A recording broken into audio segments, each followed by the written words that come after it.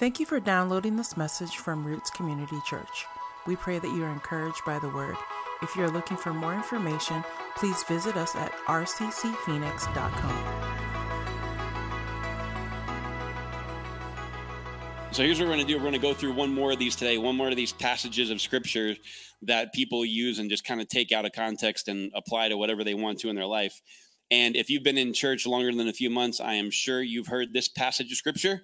And it's number one in your notes, and you'll probably know right where we're going just by these three words. The first line is if. If my people. Can you feel it? Where it goes next? It's 2 Chronicles 7:14. If my people who are called by my name and humble themselves and pray and seek my face and turn from heaven, or turn from their wicked ways, not turn from heaven, turn from their wicked ways, then I will hear from heaven, got ahead of myself, and will forgive their sin and heal their land. Okay, so this is a really good scripture to preach with because it is a good vamp scripture. You know what a vamp scripture is? This is what a vamp scripture is.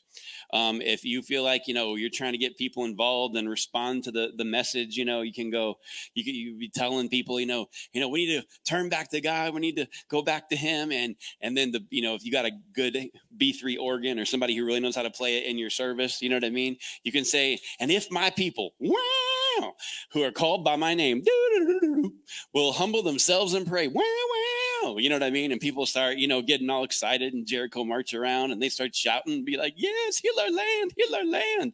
You know what I mean? It's like an excitement, like work us up because what we do is we automatically think this is a promise for us and to our land. But we're going to dig in to see exactly what this means this week. So we talked about one of the reasons that people, quote unquote, fortune cookie scriptures is because of the verse numbers. They don't realize that the Bible was not written with numbered chapters and numbered verses.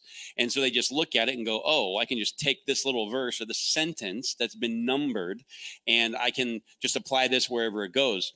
Well, in this instance, in 2 Chronicles 7, where this verse is, the chapter numbers work against us, because to understand what 2 Chronicles 7 is saying, we can't just back up in that chapter. We have to go to 2 Chronicles 6, the chapter before, and figure out what's being said there. Now, let me give you a little setting, and let me paint the backdrop for you, what's going on here before we read these 11 verses together. And King David from the Old Testament, he has died, and he has appointed his son, Solomon, to be king. Before David died, he asked God, can I please build a temple or a tabernacle for the Ark of the Covenant? I don't want it to sit under a tent. My entire reign, it sat under a tent. I don't want it to do that. I want to build a house for you, for your presence. Spirit of God says, no, your hands are stained with a lot of blood from war, but I am going to let your son build the temple who comes after you. So Solomon is his son, and he is given the privilege to build the temple. Solomon builds a temple, and when I say he built the temple, he built a temple.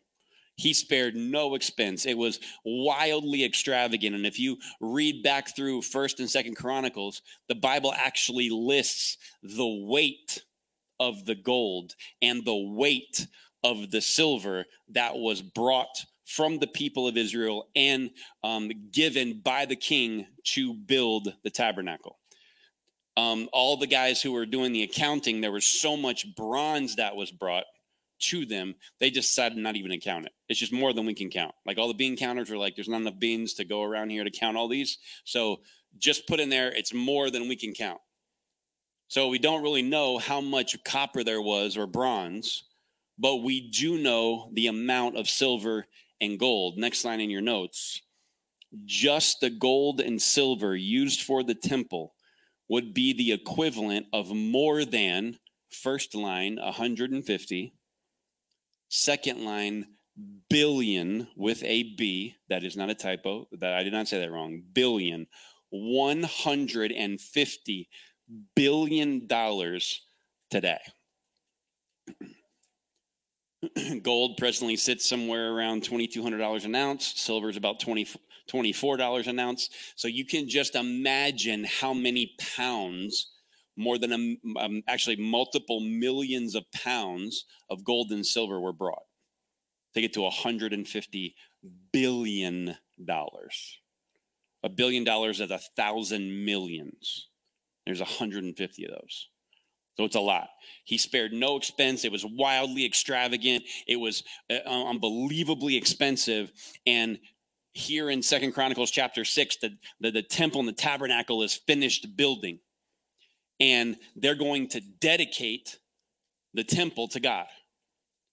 There was so much bronze, and there's so much bronze that was brought that Solomon made a 7 foot wide by 7 foot long by 4.5 feet tall stand, like to raise him up off the ground, so he could stand in front of it and address all of the nation of Israel who came to the dedication of the temple.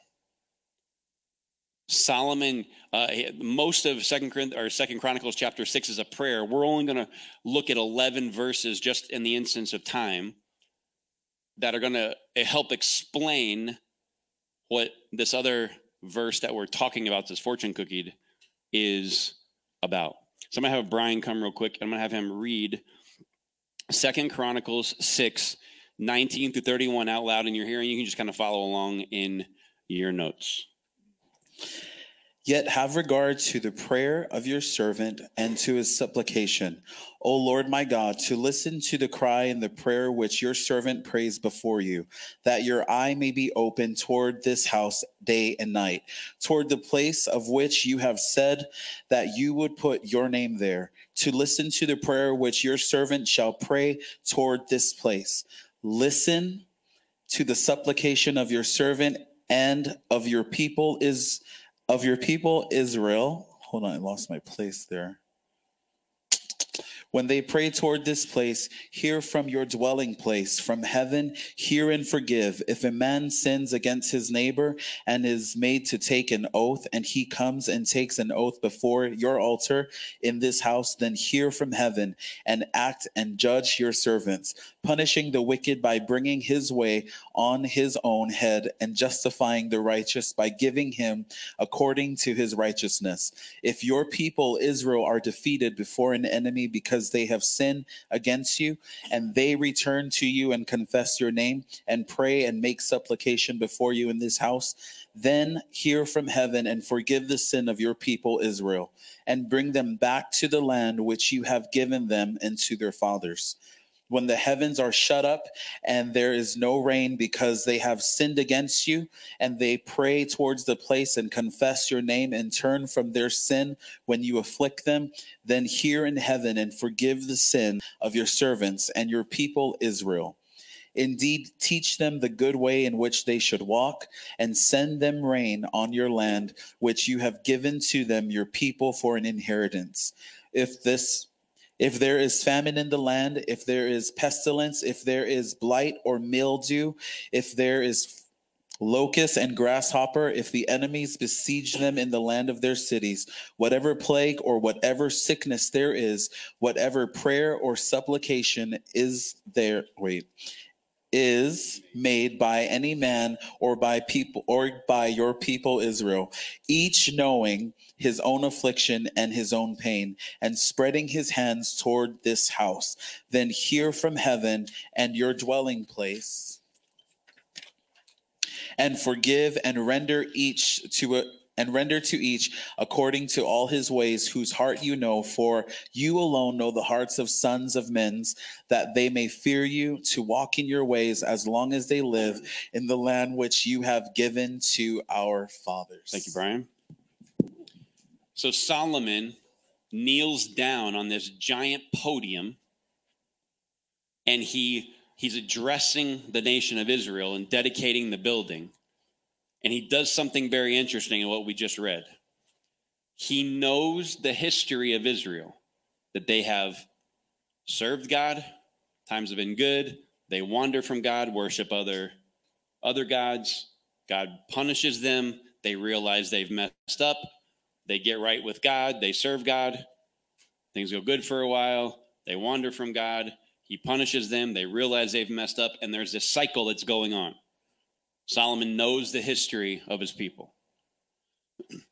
But I find it interesting that the dedication of the temple, he stands up and says, God,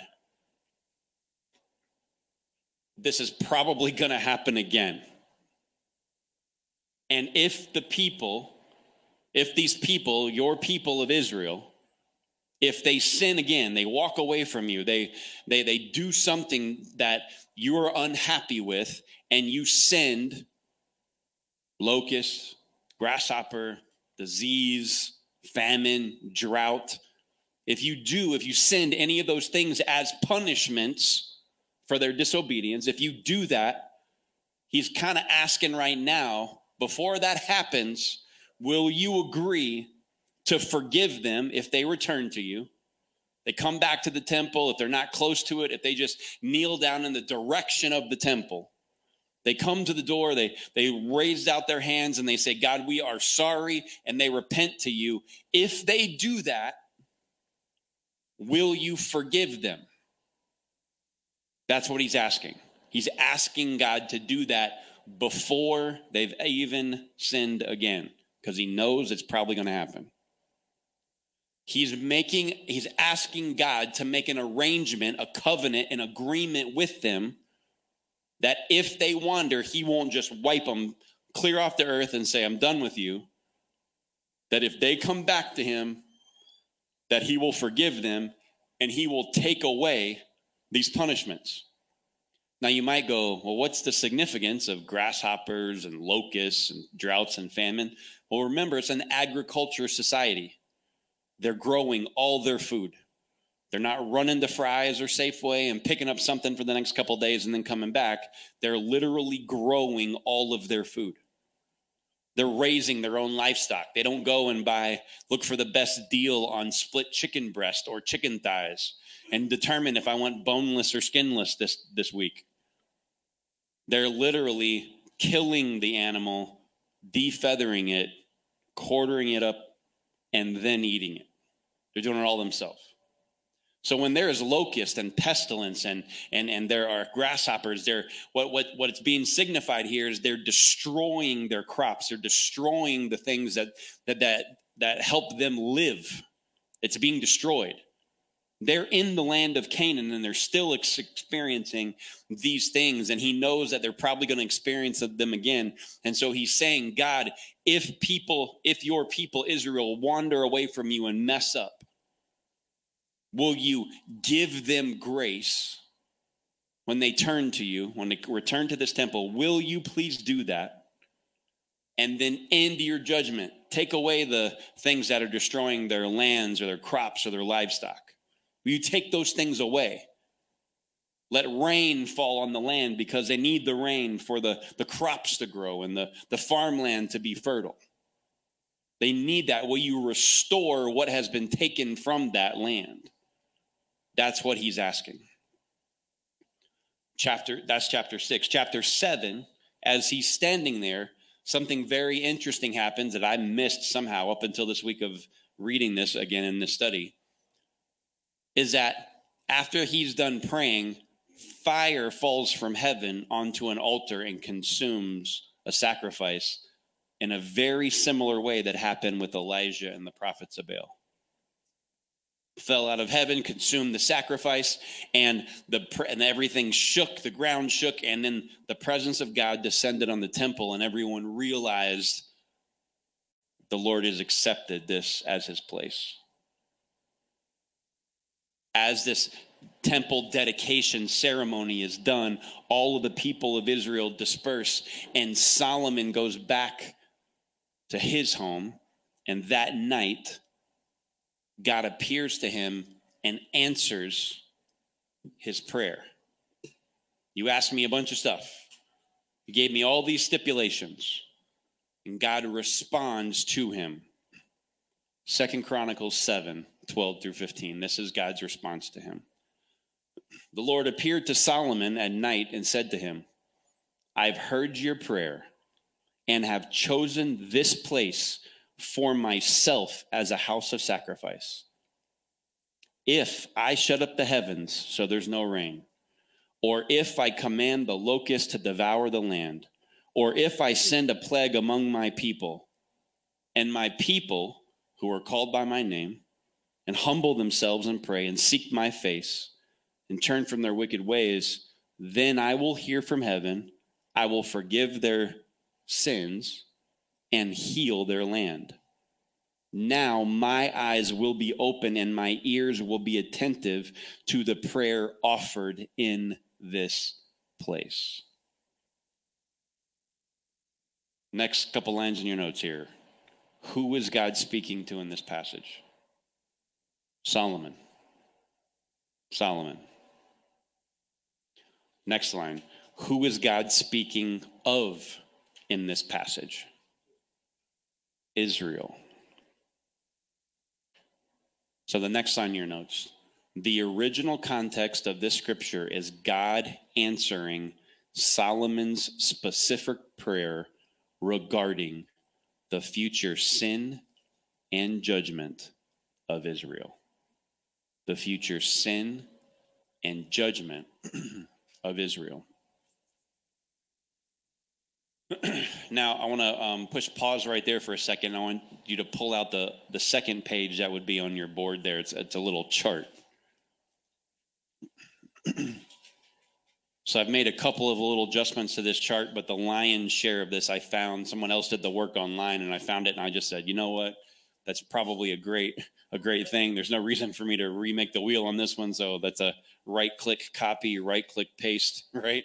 Make a couple little adjustments and then put it in here. So at the top of this column, you'll see Solomon's blank. It's prayer. And the next column is God's response. Solomon's prayer and God's response. Now I want you to look at what happens in chapter 6 and chapter 7. These two things have been put side by side so you can see them very plainly, okay? So look at row A. Solomon's prayer, his request is, have regard to the prayer of your servant, O Lord my God. Listen to the cry and to the prayer which your servant prays before you. That was Solomon's ask. God's response was, next to that, chapter 7, verse 12. The Lord appeared to Solomon at night and said, I've heard your prayer. The first thing that Solomon asks, hear my prayer. God says, I hear you. Second thing, row B. Solomon asks, when the heavens are shut up and there is no rain because they have sinned against you, God addresses that. The next column over, 7:13. If I shut up the heavens so there is no rain. Look at row C.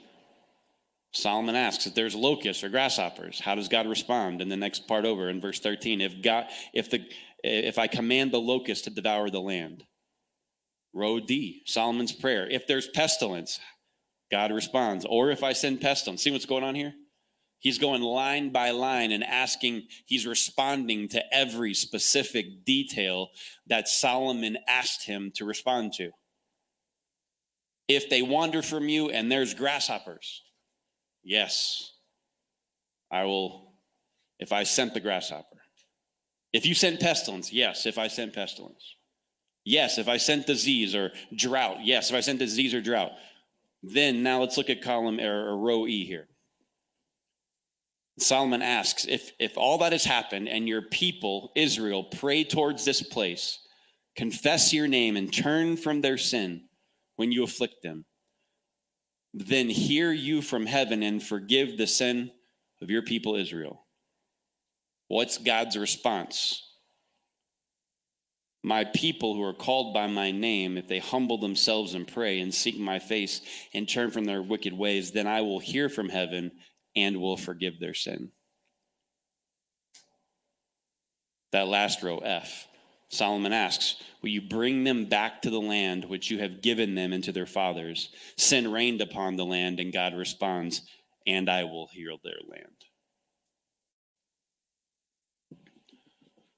I'm hoping you see through that little chart there. It's kind of a little bit heady for a message, but I thought you guys would be able to absorb it. that every specific thing that Solomon requests, God specifically comes back and answers. Every single thing, every single detail, God saw every one of them. And Solomon asked, if you have done these things, will you forgive us? Take this away if we repent? And God says, yes, if you turn from your wicked ways. If you seek my face, if you pray, I will hear you. Yes. The prayer that's being answered here, this specific verse that we have heard many times be quote unquote fortune cookied and taken, was actually God speaking to Solomon, not to us. Next line in your notes. You can go back to your notes. This scripture is often fortune cookied by people who apply it to America. It's often fortune cookied by people who want to apply it to America. If you're in this room or someone who's listened to this and you just got really tense, like, wait, what? This doesn't apply to the good old US of A? The answer is no. Now just let that sit for a second. My goal is not to discourage you or make you sad or be like, wait, and just blow up a major cornerstone of something you believe. The goal is to look at Scripture and say, that wasn't to us. That was to Israel. But we want it to be to us. We want to take it and slap it and apply it. But the truth of the matter is, America is not Israel. And as much as we love the country that we live in to some extent, because it's far from perfect, but one of the greatest experiments in the history of mankind from a nation building standpoint. Self-governing people, freedom, opportunity. As much as we have benefited from that land and from that structure, it is not the promised land. It's not.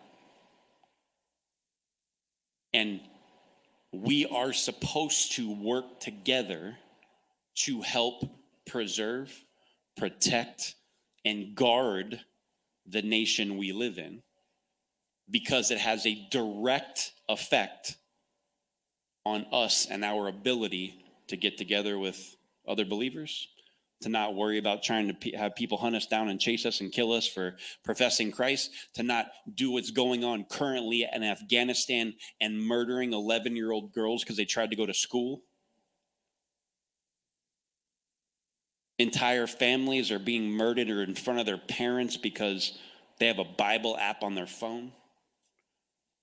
We need to work so that doesn't happen here. But that doesn't mean that this is the promised land, because it is not. Are we supposed to pray for our nation? Yes. Are we supposed to work for the protection and its effectiveness? Yes. Are we supposed to pray for the leaders, the crazy, out of their mind leaders who run this country? Yes, we're supposed to pray for all of them. All of them. And if you think the people who are crazy and out of their mind are only in the party that you're not a part of, I got news from you. That ain't true. They are spread out equally among every scenario, amongst every side. All of them. How do I know we're supposed to do this? Matt, you just crushed my worldview on, we're trying to humble myself and pray and turn from my wicked ways, and God will come back and heal our land. Well, how do I know I'm supposed to do that now? Well, it's very clear. I put a couple of references in your notes. We won't read them now, but you can go ahead and take them home and read them. 1 Timothy 2, pray for the leaders in government. Acts 17, God created the borders of nations. Job 12, he controls the lifespan of those nations. So we are supposed to pray for, work for the betterment of, participate in the structure of the nation where we live. But it is incorrect to take this scripture and apply it as a recipe to restore America's greatness. Because what is it we want restored? I want us to turn back to God. Were we ever really his as a nation? We were built on biblical foundations. Anyone who tells you different is ignoring history. 50 of the 56 founding fathers were professing Christians. All of them had a high view of God and a high view of Scripture. They said a land that ignored the Bible and ignored the morality that was listed in the Bible would fall apart. They did say that. But this is not God's land. We're not the people of God mentioned in the Old Testament. That's Israel. We are grafted in as believers to be a part of the family, but he's talking about Israel. Because if we believe, let's just flesh this out for a second. If we're someone who believes, well, if we would just come get people back into church. He laughs because we've been in a bunch of churches. And there's some of them I'm going, maybe we should take people out of this one. Right? Well, if we can just get people to, come back and give their life to God, did they give it to him and walk away? It's time for us to be honest about what's going on here. What incentive have we given God to save this land? What do you mean, Matt? Does God need an incentive to save America? No, but let's just think about it for a second. Like if you were weighing against the pros and cons, if you're trying to say, man, I could deal with a little bit of garbage because there's so much good going on, try to work on this little bit of garbage, but we're going to continue to invest in this and we're going to protect this place. What has America, the wealthiest, freest, most technologically advanced, wealthiest nation ever in human history, done with her freedom? You could say, well, the Christian people and the churches give billions, with a B, billions of dollars every year to causes, to charities, to churches, to homeless, to disaster relief efforts like the Red Cross. They give to other people, and you would be right. That is a good one. More than 90% of all the adopted children in the United States are adopted by people who are quote unquote faith-based or believers. Not all of them Christians, but the vast majority of them are. And you'd be right. That's good. Many years ago, we exported a lot of missionaries to the world, and that was good.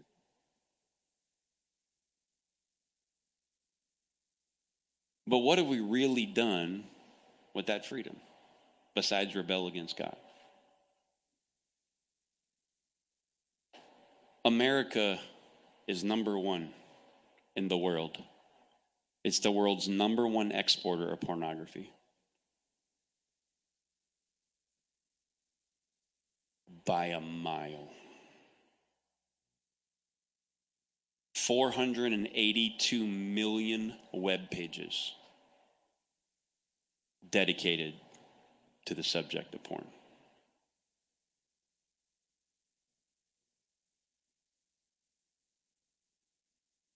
The last statistic I was willing to dig up and study because it made me nauseous was 89% of the world's pornography came from America. We're free, man. You can't tell me what to do. Every day has millions of people search for pornographic material online, but you know the number one day for searching for that is Sunday.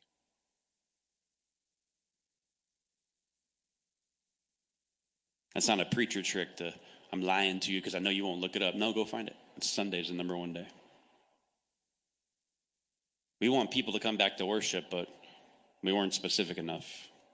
We want them to worship the God of the Bible, not the God of self, the God of lust, the God of sexual immorality, the God of indecency and debauchery.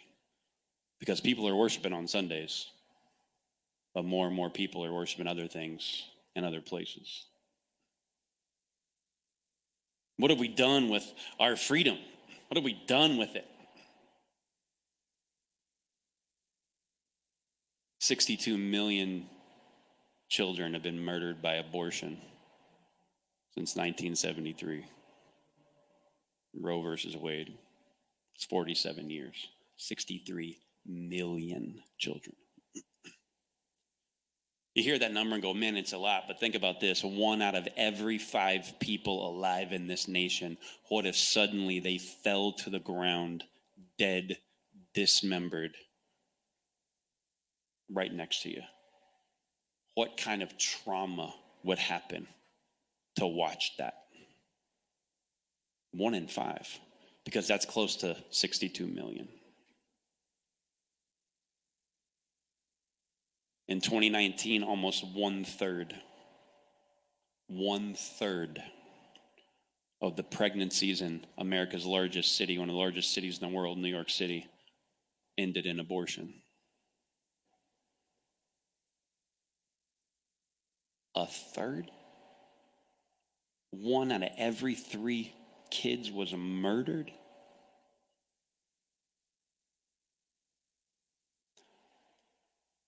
In the city that boasts the Statue of Liberty,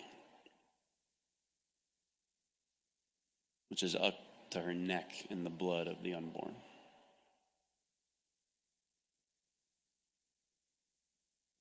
What do we do with our freedom and our abundance?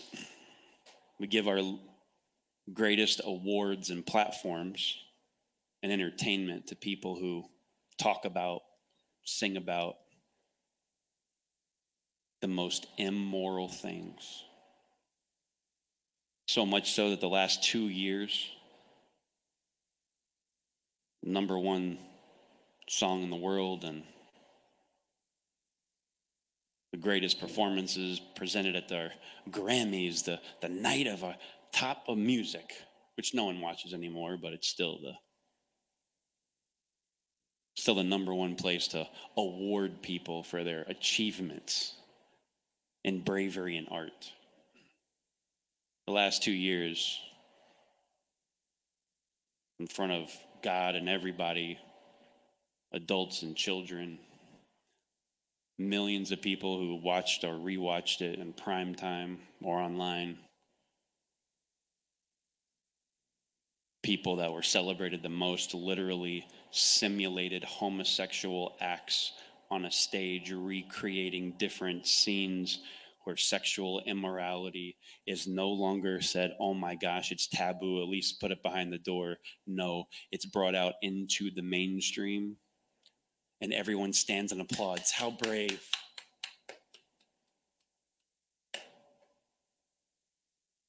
That's what we've done with our freedom. The largest video streaming company in the world is based in America. Has produced multiple shows highlighting and promoting pedophilia. Well, they're just talking about reality, what's really out there.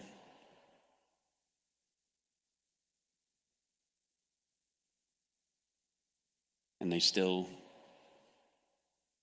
unashamedly, unabashedly pour it out like somebody dumping a sewer in your lap. And we keep paying for it because we got to have that service.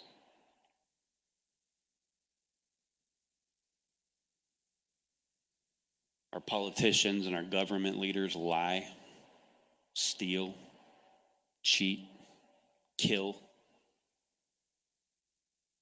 We all know it.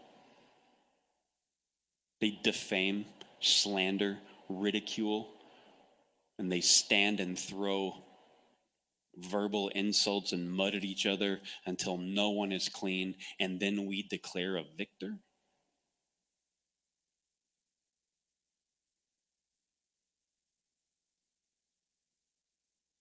What about the church? What have we done with our freedom? We interact with God when it's convenient. The Bible sits on our shelf or a chair or a nightstand or a table. And we walk by it. Kind of busy today. A little tired.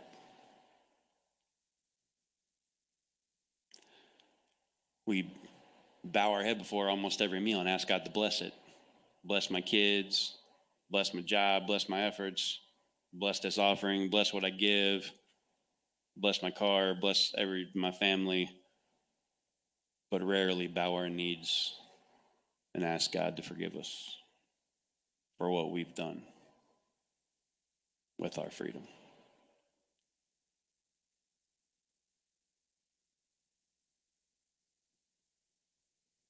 We're apathetic, embarrassed to share the gospel,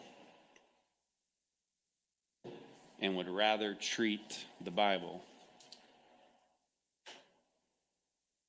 with enough arrogance and disdain that I can just grab something and apply it to wherever I think it goes.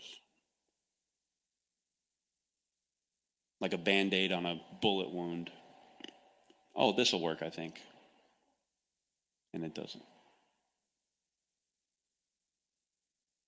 But we think this passage, well, if we'll just humble ourselves and pray and turn from our wicked ways, then God will heal our land. We'll heal our land to Solomon meant send rain because we need to have food to eat. Remove the disease and the pestilence so that we can actually do something to survive with our families. Remove your hand of judgment. But we just want our convenience back. We want our prosperity back. If you make $30,000 a year in this country, you're on the top 1% of the world in wealth. Welcome to the 1%, huh?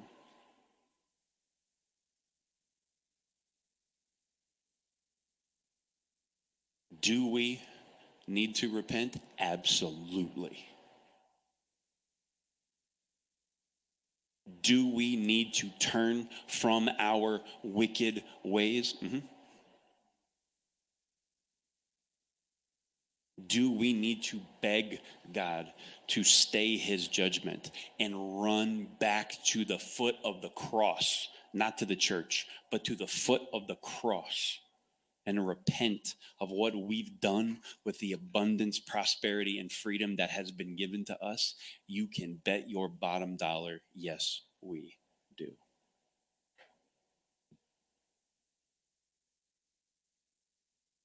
But we can't say, quote unquote, heal our land as a metaphor. We can't stand in front of people and say, if my people are called by my name, humble themselves and pray, turn their wicked ways, God will forgive our sins and he'll heal our land and America will come back and we'll come back to prominence and we'll be the biggest, baddest dude on the block again and people aren't going to mess with us and my team wins. The only problem is that the team you're really on is the one where God is the leader. And what he has promised all of us is not to restore our comfort, but to give us eternity.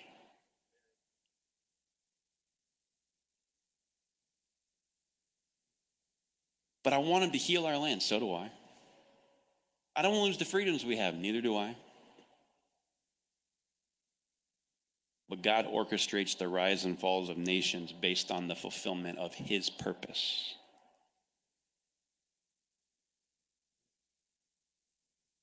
And if America will no longer serve God's purpose, what is the incentive for him to bring it back? Make it great. What's the incentive?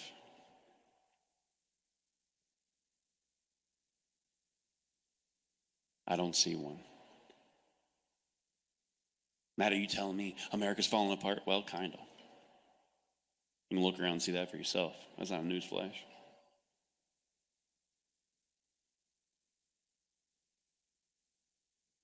I will work for the betterment of the country that we live in because it impacts our ability to worship God.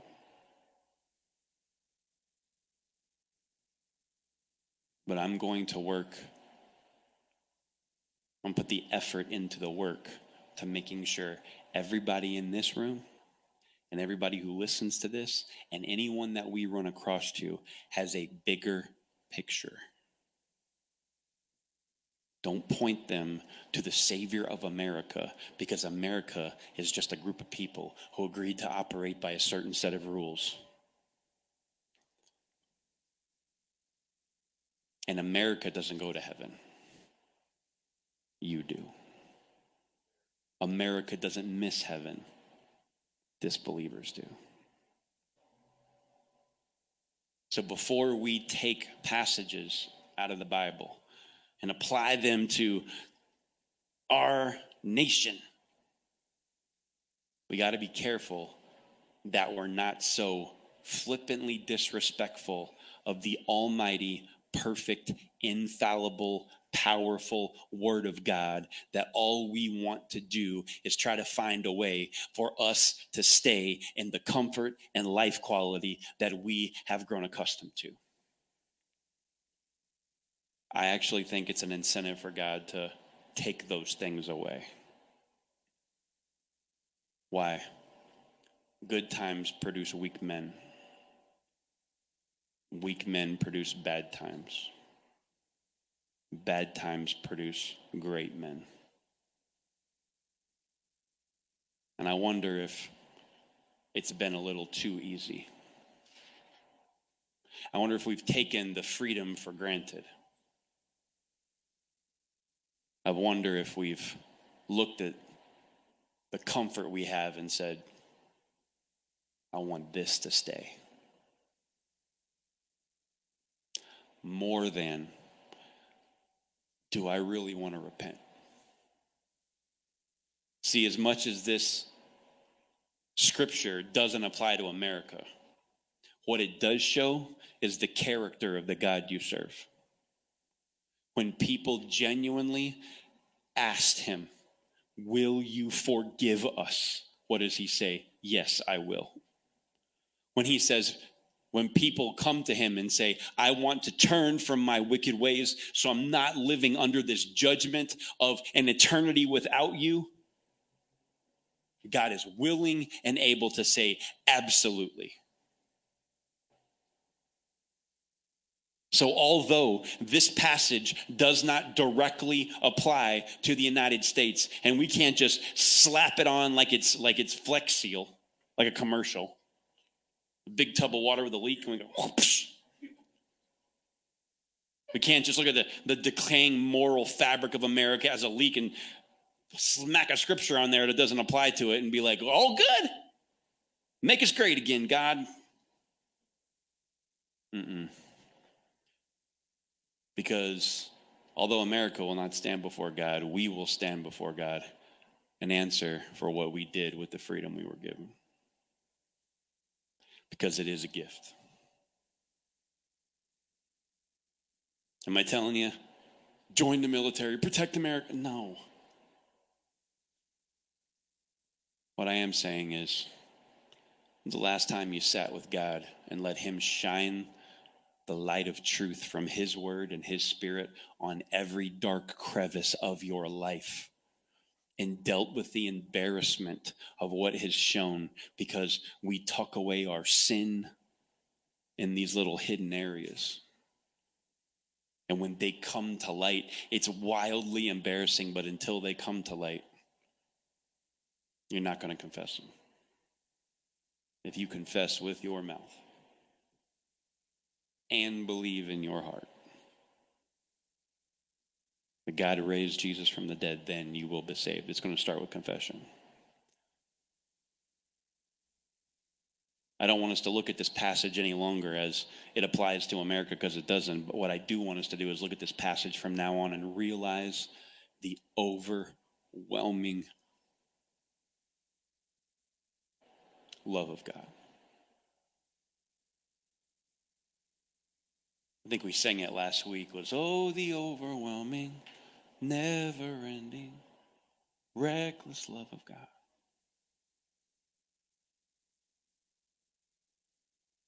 Forget what it'll do for America. Think about what that repenting and turning from our evil, wicked ways will do to a heart that is calloused and lost without him.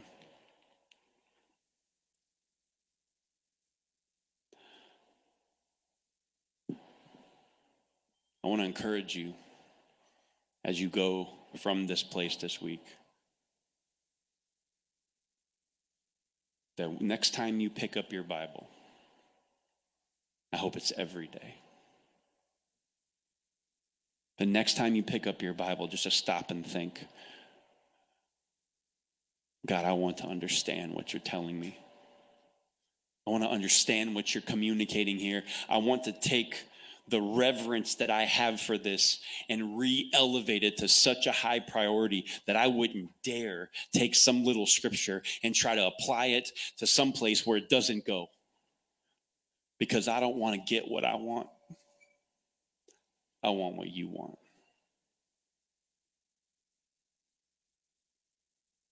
That's one of the main points of this entire series, is that we would elevate our respect again for God's word. That it wouldn't become something I have to do. It would be a precious moment when I can crack the cover of that open and read about the character and the hope that is there for us. Should we pray that God's judgment has stayed from America? Yes. But God is under no obligation based on that scripture to come and quote unquote heal our land, whatever that means. He's under no obligation to do it. Now you could be like, it's hopeless. You could feel that way. Or you could look at the heart of Solomon and all of Israel and say, if we repent, will you forgive us? And there will be no national turning point towards God until the people who serve him kneel and repent. Matt, you handed out fortune cookies. This is kind of funny at the beginning. Got really heavy. Mm-hmm. Yeah. Why? We can't do that to God's word. Can't do it. Matt, it's a little hard to, I have to go back and read the chapter before it. Mm-hmm. I have to actually sit down and read this and try to figure out what it's saying. Yes. But what if I get it wrong? You will in some instance. But I guarantee you, you'll get the most of it right. I hope the sobering reality and conviction of the Holy Spirit would do to you what it's done to me for the last 3 days.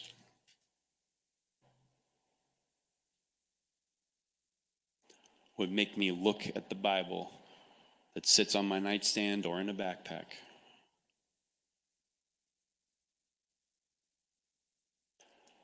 and not just walk by and be like, cool.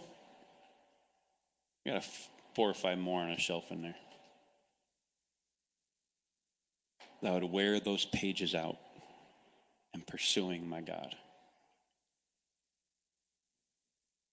Last month was our 2-year anniversary here, and I told you, we are going to push you.